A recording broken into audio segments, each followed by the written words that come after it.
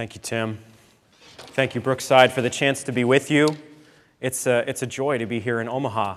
I want to start by talking with you about sports. Some of you in this area enjoy sports. I think there's a team out here that's been fairly successful in football, the Huskers. Yeah.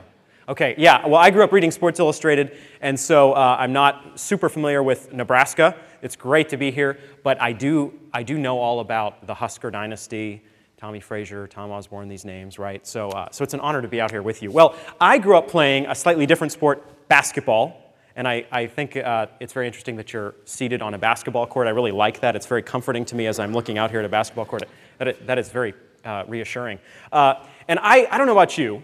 Some of you out there love sports. I grew up, in the summer, you play. Maine is a cold state. I think Nebraska's somewhat similar climate-wise. And so we don't get a ton of warm weather, so you learn to play basketball in your gloves, basically. But in the summer, you would start out, maybe school is out, and so I'd go outside, play some basketball, and by mid-afternoon, I would be flagging. You'd be on the couch, just exhausted, and wondering why. And the reason why, so often, was that for whatever reason, I didn't really enjoy breakfast. You're getting a lot of information about me, by the way, but I didn't really enjoy breakfast. And so you eat, a little granola bar. These granola bars are like this big. I don't know how they get classified as a piece of food, but I would do that. The problem that I encountered in my summer sporting soirees was that I did not have enough fuel, right? A common problem. I wasn't planning ahead. I hadn't put enough protein in my body, and so thus the reason for my lack of ultimate success in basketball. I want to suggest to you today that there is a correlation between this story and our spiritual lives. You may not like basketball, but I assume that you have a spiritual life, a walk with God, or you want to, or you're at least interested in it, in being here today. Well, if you and I don't have adequate fuel spiritually, if we don't have theological protein, if you will, we will be flagging spiritually. We will be on the couch. This is what we're going to talk about this morning. Briefly, I want to give you a sense of how it is theology can fuel your spiritual life. Theology is a loaded term. It's divisive. Many people think that they have no claim on theology. Those who study theology are the geeks and the nerds. The rest of us just live out our Christian walk, try to follow Jesus, and maybe even try to stay away from theology. Perhaps we've been burned by someone who had a deep love for theology but used that to sort of beat people over the head. I don't know what your experience is, but I want you to know this morning that theology is for you. Every single person in this room has a purchase on theology. What is theology, though? It's just this: applying the Bible to all of your life. That's what theology is, at base. All of the Bible for all of your life. That's all it is. So theology is for all of us. I want to give you 4 different points on why, then, we need theology. Let's flesh this out. My first point is this: we need theology to be transformed. Point 1, we need theology to be transformed. And we're going to Romans 12, 1 and 2 to investigate this. Paul says, "I appeal to you, therefore, brothers, by the mercies of God, to present your bodies as a living sacrifice, holy and acceptable to God, which is your spiritual worship. Do not be conformed to this world, but be transformed by the renewal of your mind, that by testing you may discern what is the will of God, what is good and acceptable and perfect." So we're at an interesting starting point here. Right off the bat, we learn that God wants us to be transformed. Well, that's interesting. Why does he want us to be transformed? Why is there a need for transformation right off the bat here? Because of sin. Sin. The Apostle Paul has talked about this already in the letter to the Romans. In chapters 1 through 3, he lays out the human condition. He shows the Romans and all of us what the fundamental problem is with humanity: sin. Chapter 3, verses 10 through 12 says this: "None is righteous, no, not one. No one understands. No one seeks for God. All have turned aside. Together they have become worthless. No one does good, not even one. So here's what has happened in terms of this equation of sin. Because of the fall of Adam and Eve, we have all become sinners by our nature. Nobody has to persuade us to become a sinner, right? Nobody walked up to you earlier in your life and said, hey, I have a great life plan for you. It's called sin. Let's do this. Do you want to do this? With your kids, right? With children. You didn't indoctrinate them in sin. Well, you kind of did because you're a sinner. But you didn't sit them down for a course, right, and say, okay, or I didn't do this with my son. Gavin, you're 1.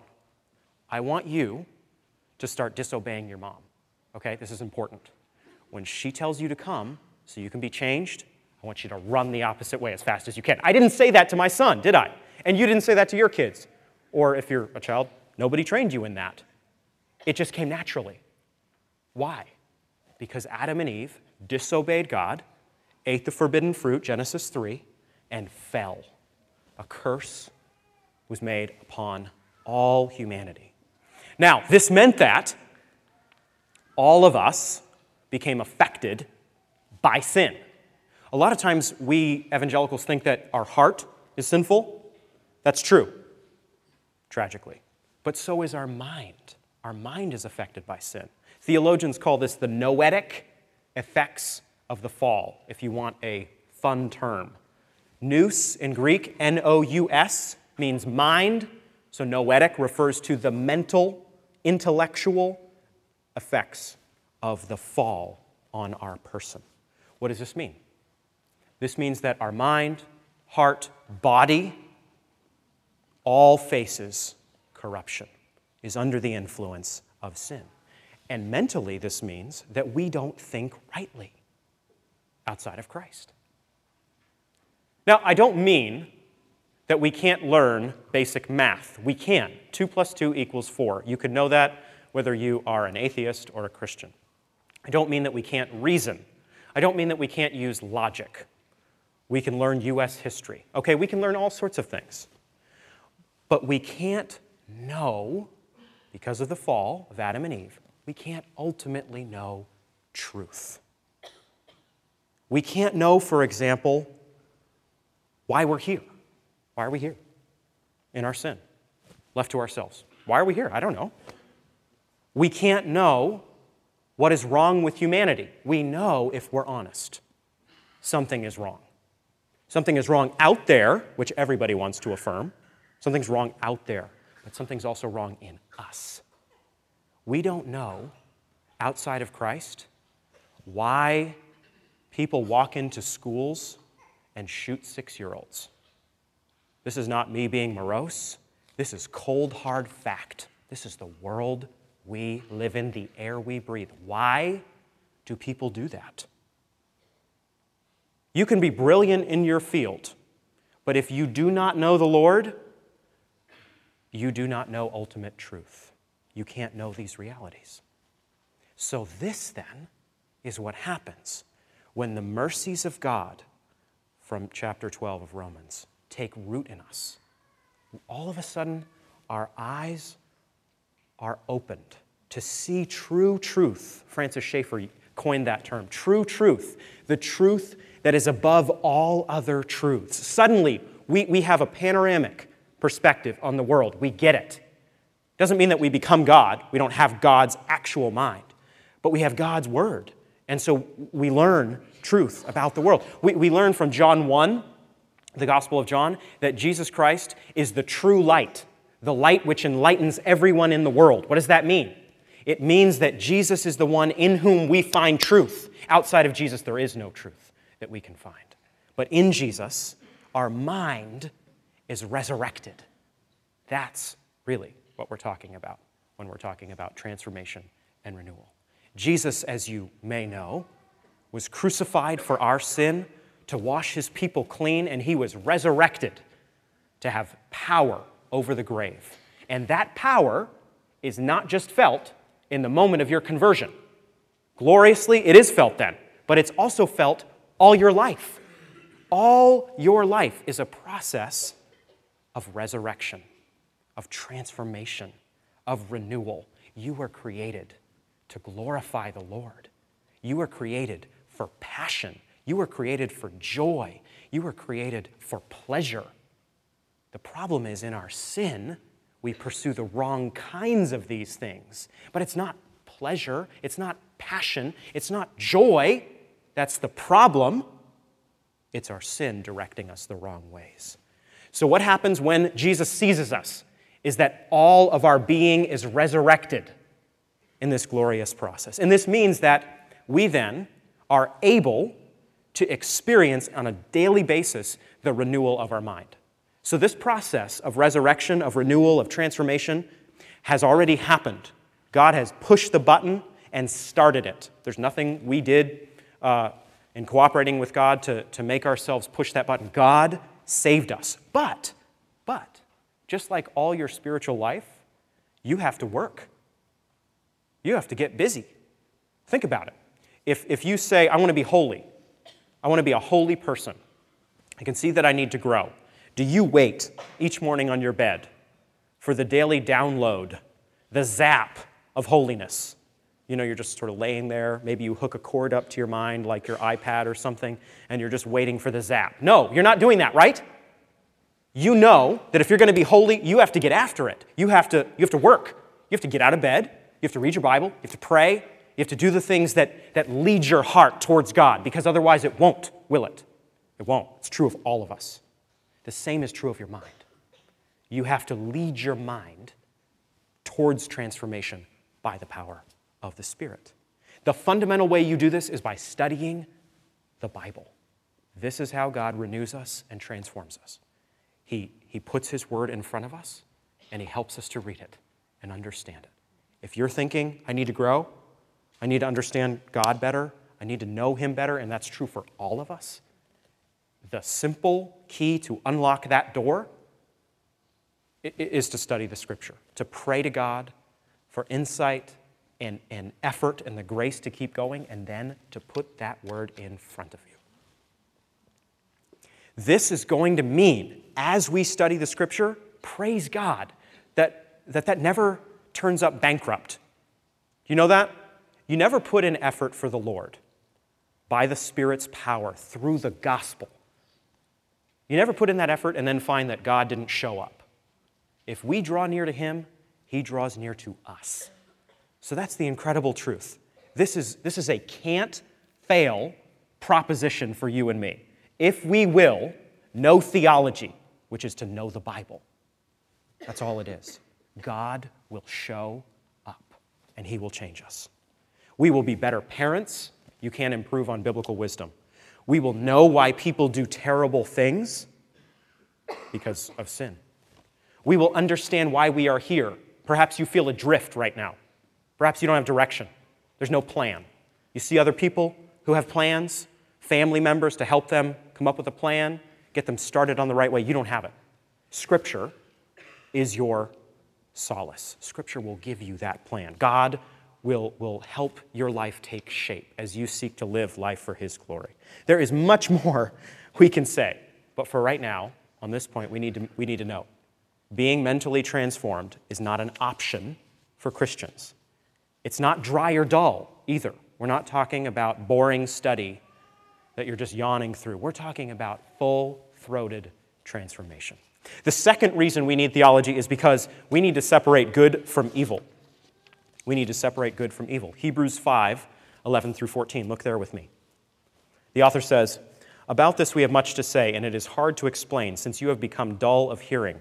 For though by this time you ought to be teachers, you need someone to teach you again the basic principles of the oracles of God. You need milk, not solid food. For everyone who lives on milk is unskilled in the word of righteousness, since he is a child. But solid food is for the mature, for those who have their powers of discernment trained by constant practice to distinguish good from evil." So think about this metaphor here, milk and meat. It's like a child, right? I don't help my wife make food for Gavin, my aforementioned son, and heat up, a T-bone, right, with a side of creamed mashed potatoes and some green beans. No, he's had milk so often to this point in his life because he can't handle more complex food. The same is true of us spiritually. Younger in our Christian journey, we can't handle a lot of the complex stuff, right? We're not ready, so we need milk. The problem, though, is when we stay there. You're not supposed to stay there. That's what the author is saying here. We're all tempted to do that. But the author of this letter, the letter to the Hebrews, wants them to advance in righteousness, wants them to grow, wants them to give God more glory. How? Through meat, studying the meat, the rich, thick, glorious, excellent, virtuous stuff of the Bible. The author wants the Hebrews to become skilled in the word of righteousness in order, ultimately, that they would distinguish evil from good. Now, this is interesting.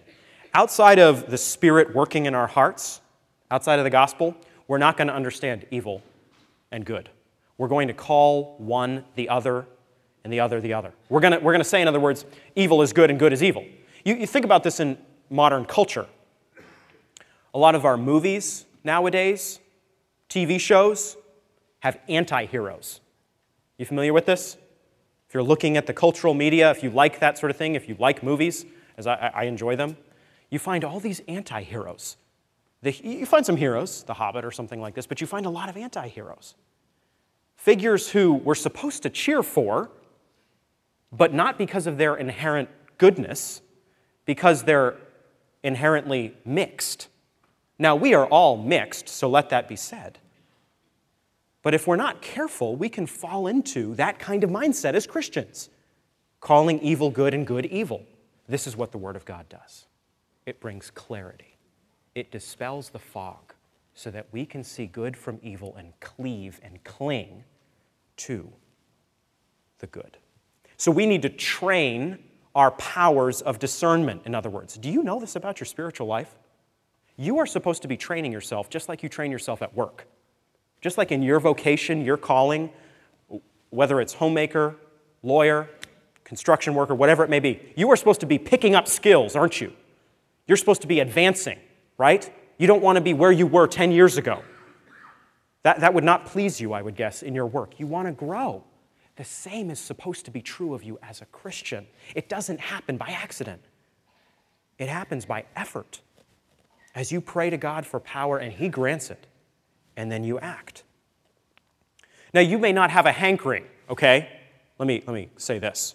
You may not have a hankering to determine how many angels dance on the head of a pin. The proverbial goofball question of theology, right? We've all heard that referenced.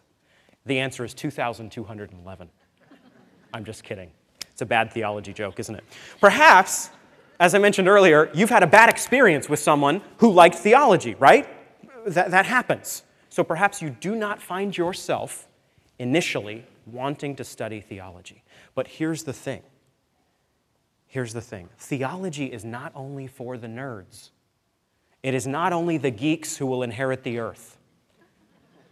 Everyone is called by Scripture to train themselves to love more complex spiritual food. Theology, you see, is for life. Theology is so that you would thrive as a Christian. It's not so that you would feel inferior intellectually. If someone has given you that impression, let me disabuse you of it. It is so that you would grow. It is so that you would love Christ, your Savior. This is true, by the way, to a special degree for parents. If you are a parent, you are a teacher. Every Christian, in fact, is a theologian. As a parent, you have to ante up. You have people to teach in the faith. You're the one who is called to. You have help from the church, praise God, abundant help. But you're the one who should be spending the most time with them and should be training them. And every father is the shepherd of a home. So there's a double duty there. Now, this doesn't mean that every parent needs to go to seminary or Bible college or something, but that's fine. But you can equip yourself wherever you are, whether you have ever cracked the page of a theology book of any kind or not. You can grow. You can lead your family so that Satan does not prey on them. you have that ability, by the grace of God, to do all you can to train them. You can't guarantee their salvation, but you can do your level best to make it so that when you launch them and they get out in the big bad world, they are not taken captive by satanic philosophies and evil things. And we have all seen that happen. I teach at a college. I see it happen with students who are not well trained, and they are liable to be preyed upon. You as a parent can do your part meaningfully to equip your children. There are resources that are available to you in English that stun the mind. Do you know this? There are more books out there on good theology, knowing the Bible, than you could ever read. Here are a few, okay, if you just want to get started. Here's a few up here. First, Wayne Grudem's Bible Doctrine. Okay, Wayne Grudem is an evangelical systematic theologian, and he is a powerhouse dude. He wrote a systematic theology textbook that is 1,000 pages long. I happily, gleefully assign it to my students at the Bible college and also at the seminary. I teach some classes at the seminary.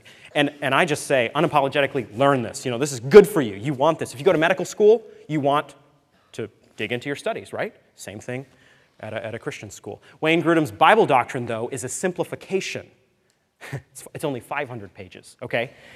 So it's simplified from the systematic theology. It is a great, easy-to-read, comprehensive intro to theology, okay? J.I. Packer's Knowing God, marvelously readable, even more simplified than Grudem's book, about 200 pages. Bruce Ware's Big Truths for Young Hearts. This is a book that is designed to do exactly what I'm talking about. It's designed for you as a parent to be able to read it and to profit from it, and then also to teach your kids basic truths of theology.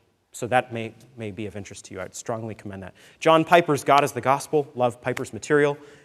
This is a helpful introduction to it. And then there's a little book that I wrote with my doctoral supervisor at Trinity, Doug Sweeney, on heaven and hell. I only put it up here because heaven and hell are challenged doctrines today.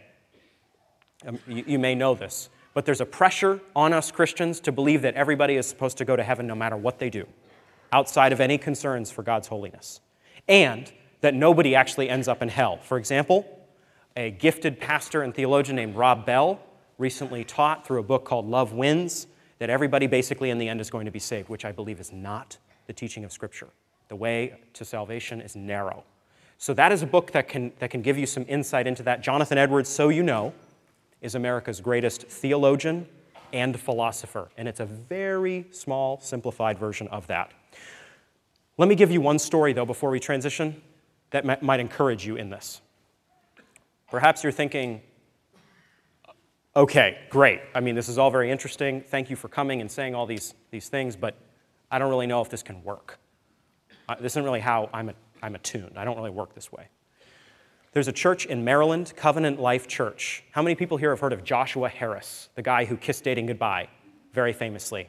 Some of you have heard of him. Okay. There's a youth group at this church, a big, thriving youth group, and it realized that its youth were not getting enough food, meat. And so what did they do?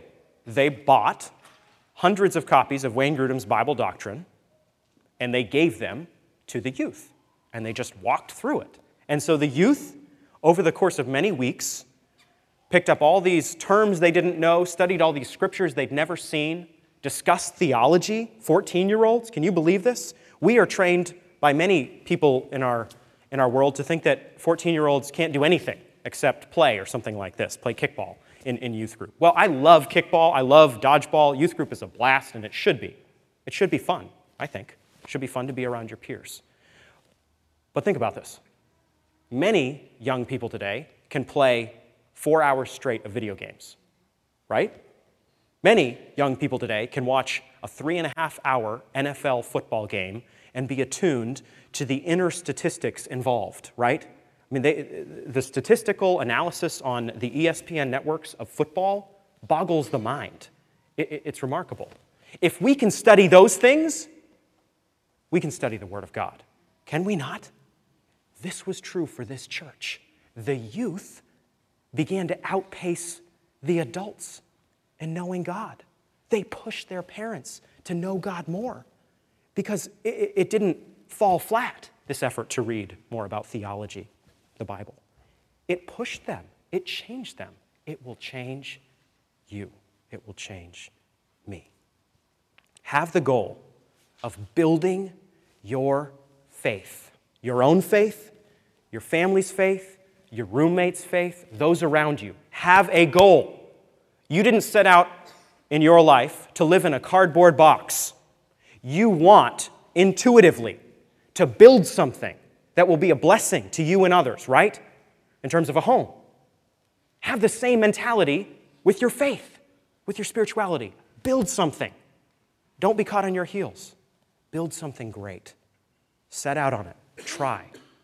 Pray to God for grace. Okay, thirdly, we need theology to confess that Jesus is the Son of God. This is our third reason. 1 John 4:13 through 15. By this we know that we abide in him and he in us, because he has given us of his Spirit. And we have seen and testify that the Father has sent his Son to be the Savior of the world. Whoever confesses that Jesus is the Son of God, God abides in him and he in God. I want you to think about this idea freshly. Some of you have been Christians for a long time, and you're familiar with this phrase. And it can tend, for those of us who have been Christians for a long time, or even short time, to have it just pass through your ears, right? Jesus is the Son of God. Sure, I believe that. This is not intended to be like voting. You have not merely voted for Jesus. You have not walked in somewhere into some spiritual voting booth, checked a box, pulled a lever, whatever it may be, and walked out. In confessing that Jesus is the Son of God, though it seems simple, you have actually made a profound decision to follow the Lord of heaven and earth. Do you see that? It is simple. Let me say that. It is simple because it's Jesus or nothing, right? It's not complicated. Either Jesus is the truth, the way, the truth, and the life, John 14:6, as he says he is, or he's not. So that's simple. I'm fine with that. I'm good with that. In another sense, though, this is the truth that claims all of you. I had a friend on Facebook say, I am so glad that when Jesus called us to himself, he did not say, you have to sign the Nicene Creed, one of the early church confessions about who God was and what the Bible was. In other words, he was saying, when Jesus called his disciples, remember John 1? He simply said, follow me. Follow me. That's all. So my friend was saying, you don't have to assent to all this doctrine, all this stuff. That just gets in the way. That's just man-made. No, you just follow Jesus. Again, following Jesus is simple. Jesus or nothing. But think about this afresh. I actually think it's far worse. I actually think it's far more intense than my friend thought. I think that those two words, follow me, or confessing that Jesus is the Son of God, 3 words, are unbelievably commitment heavy. Jesus is calling you and me and his disciples, who were minding their own business, by the way, fishing, right? A number of them were fishers of men. They're just doing work, as we all do on a daily basis. And Jesus comes to them, and he says, follow me, and they just leave their stuff. Do you ever think about that? That seems almost, it's not rude, but it's a little bit shocking, isn't it? That Jesus would just come to somebody and reorient the entire course of their life. That's what he does. Do you know why? Because he is the Alpha and the Omega. He is the train coming into the station. There's no other train coming. There's been no other train coming. This is it. If you want eternal life, you must ascend this ladder. You must cling to this cross. This is the one to follow. Do you see that? That means you're supposed to give Jesus everything. It's way, way more intense than just checking a box, saying you're going to follow somebody, filling out a card. It's all of your existence given over to Jesus. So in fact, confessing that Jesus is the Son of God is utterly transformative. It changes the entire course of your soul. And think about this in terms of missions, by the way. This confession, I'm sure that this church supports missions. I saw videos up there that show that it does. So you're giving to missions work. Sometimes we pit theology against missions or thinking against doing. Some people over there, they think, they get lost in their debates. I'm over here and I do. I get after it. And the two groups stay apart from one another and kind of pick at one another. In actuality, the two groups are joined inescapably. If you are giving up everything to go to a faraway country where your throat could be slit because you say those three words, Jesus is the Son of God, Son of God, what is more theological than that? That's the most profound theological confession I've ever heard. God is not one person, as Islam claims. God is three persons, fully God, in the Godhead. That's simple to confess at one level, but it's incredibly profound, is it not? So all of our life, confessing that Jesus is the Son of God, is theological. There's nothing deeper than that. And we shouldn't be scared of that. We shouldn't be scared of deep stuff as believers. We shouldn't get nervous as somebody starts talking about theology or deep truths of the Bible.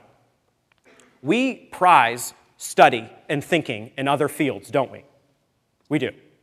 You do not go for your checkup or for surgery, let's say, and your doctor walks in and says, "How you doing?" "I'm doing fine. I'm looking forward to getting through this surgery. Thank you." Okay, well, just so you know, as a doctor, I haven't really ever done any surgery. I'm kind of new at this. "Oh," we say, "okay, what does that mean?" "I've never actually studied medicine. I just really like medicine. I like surgery." We would run from that room kicking and screaming, right? That would shock us. Getting on a plane. I got on a plane to come here, Southwest, right? If a pilot came on over the intercom and said, "Hey, everybody, really glad you're on board. Thanks for buying tickets on Southwest. Just so you know, I've actually never flown. But I really love flying. It seems really fun." Once again, we would be stunned out of our minds. We prize study. We prize serious engagement with disciplines, with truth, with pursuits. The same should be true of our Christian faith, right? We should prize study. Study is not the enemy of godliness. It fuels godliness. Think about this in a practical example. One practical example. Theology changes our lives. Think about grief. My school, Boyce College, just had a student be killed in a car accident. It's the first student I've ever lost as a young professor. It was incredibly impactful, knowing that this young man had staked his whole life on the gospel to tell other people about the salvation offered in the cross of Christ was incredibly comforting. Knowing that to die is not truly to die. To go in the grave as a Christian is only to wait to be raised. Shelby Smith will be raised on the last day. More than that, he will reign with God for all eternity. What have I just said? Theological truths, things we put together from the Bible. Theology, though, we see, is for life. That's for hope. That's for comfort, right? Those of us who deal with this kind of tragedy, and tragedy will come to all of us. It will land at all of our doorsteps. None of us can avoid it in a fallen world. When you are geared up to handle that and to glorify God as Job did in the midst of it, you are showing the fruit of a profoundly theological life, whether or not you know it. Fourthly, we need theology to love and obey God. Matthew 22:37. I have 34 through 40 up on the screen, but I'm just going to read you 37. Jesus is speaking with a lawyer, a Pharisee, and he says to him in verse 37, "You shall love the Lord your God." This is the greatest commandment in the entire Bible. "You shall love the Lord your God with all your heart and with all your soul and with all your mind." Now, we are familiar with the heart part, with the soul part. But God is deeply glorified when you love God with your mind in at least two ways. By studying God in the ways that we have talked about, getting to know His Word, and also in your everyday life, thinking well, thinking rightly, loving truth. That's loving God with your mind. That's not disconnected from Christian faith. Christian faith is not only when you feel warm things in your heart towards God. Christian faith is felt when you are studying and learning and soaring in your discipline, in your field, in your work. To know God. God is intensely glorified in the life of the mind. Never think that He's not. That's what Jesus says. It's the greatest commandment. And Jesus changes the greatest commandment from Deuteronomy. It's heart, soul, and strength there. Jesus changes strength from the Old Testament to the New Testament to mind, which shows how much Jesus prizes your mind and mine. So this is true for you and me as Christians. When we love God with our mind, we find the means to obey Him and to enjoy Him. It's impossible, I think, to truly appreciate God outside of this kind of pursuit. Think about a marriage. Those of us who are married know that you don't love somebody abstractedly. You don't love, if you're a guy, women in the abstract. You love a woman, a person. Same is true for a woman loving a man, a husband. You have to learn your spouse, right? To show them the greatest degree of love. Is this not true? I used to buy my wife roses. I assumed, erroneously, that all women categorically like roses. Seemed like a basic assumption to me. I was proven wrong on that. My wife, somewhat hesitatingly, because she's sweet, informed me that she doesn't really like roses. She likes tulips better. Fair enough. Tulips it will be. I love my wife, not simply when I say, I love you. I just love you. But when I, what? Learn her, study her, get to know who she actually is, not just who I think she should be or is. The same is true with God. We show we love God when we learn Him. And He offers us abundant opportunity to learn Him. As I said earlier, He will never deny us. Do you know that about God? You never go to God for grace. You never go to God for power over temptation. You're on the internet, and some stupid, tempting thing pops up. And you think, I need grace. I need to overcome this, close this.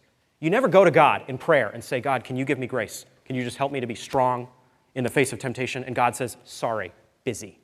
God never turns you down.